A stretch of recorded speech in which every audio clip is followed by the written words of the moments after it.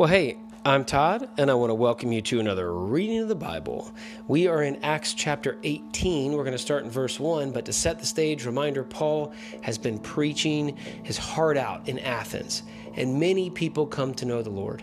And the whole time he's there, he's really just in Athens because he had to flee from Thessalonica because the Christians there, including Jason, were all being heavily persecuted because he showed up.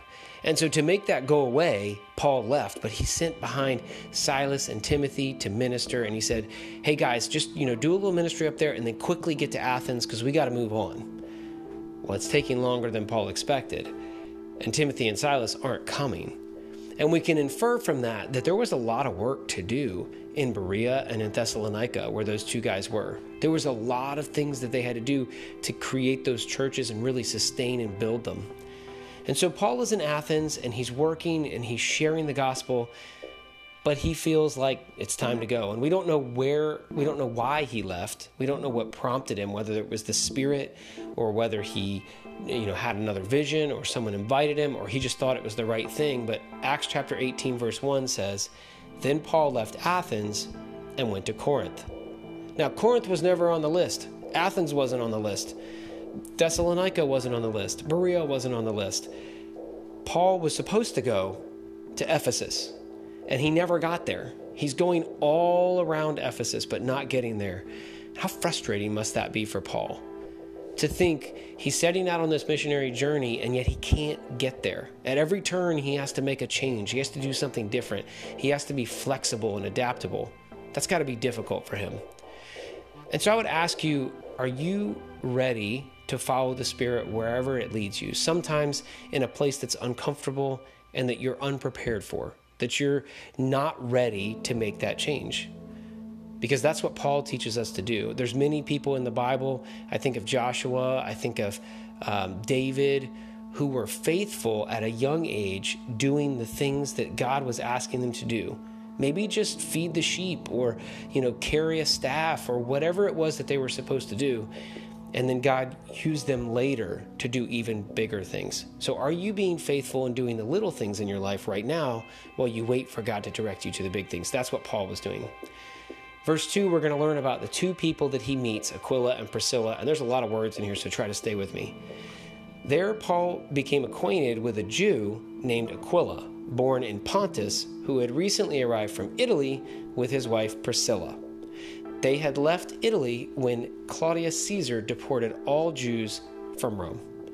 Okay, so just to clarify, Rome is persecuting the Jews. They're getting rid of them. And so there's this persecution there, and all the Jews are fleeing, and these two Jews, Aquila and his wife Priscilla, they end up in Corinth, and then Paul meets them, probably preaching the gospel. And Paul's probably like, yeah, I used to be a Jew, but now I'm a Christian. And they're like, tell me more. And he does. And they're like, man, that's amazing. We want to hear more. Why don't you come stay with us? And then he goes to stay with them and realizes, hey, these people are tent makers. I'm a tent maker too. In other translations, it says leather worker. So he realizes he has something in common. And rather than wait for Paul or for Timothy and Silas and do nothing, he continues to preach the gospel in Corinth. And we're going to read more about that later, but today I want to focus on the persecution, because it says that Aquila and Priscilla were there in that town because of persecution in Rome. Now, that was the persecution of the Jews, and later we know that the persecution of the Christians became a real thing, where they were putting them and feeding them to tigers and making them fight gladiators in the pit. That's what Christians had to face as their persecution. And we think, oh, that was all Old Testament, or that was all like really old times. That didn't happen in current times. There's an organization called Open Doors USA, which I often look at, and I just went to their website and looked, and it says over 360 million people in 2021 lived in places that experienced significant Christian persecution. And they'll tell you what countries those are. North Korea usually tops the list, but there's several Middle Eastern and African countries among other places around the world that are also significantly persecuting Christians across the globe. And this number staggered me because I think, oh yeah, people aren't really dying for being Christians these days. Well, Open Doors USA estimates that just around 6,000 people were killed in 2021 for their faith. That's amazing. Think about that. 6,000 people lost their life because of their faith in 2021. That's an estimation from Open Doors USA.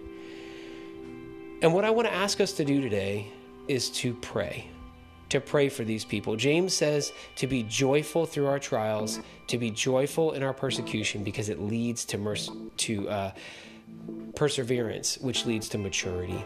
And so I want to pray for that. God, would you use every single Christian in the world to grow in their faith? God, would you use each one of us to pray and to unify as a group, to pray for our brothers and sisters around the globe who are experiencing significant persecution. And God, if we are not experiencing it, I just want to praise you for allowing us to live in the moment. But God, if we are, I also want to praise you because you're drawing us closer to you.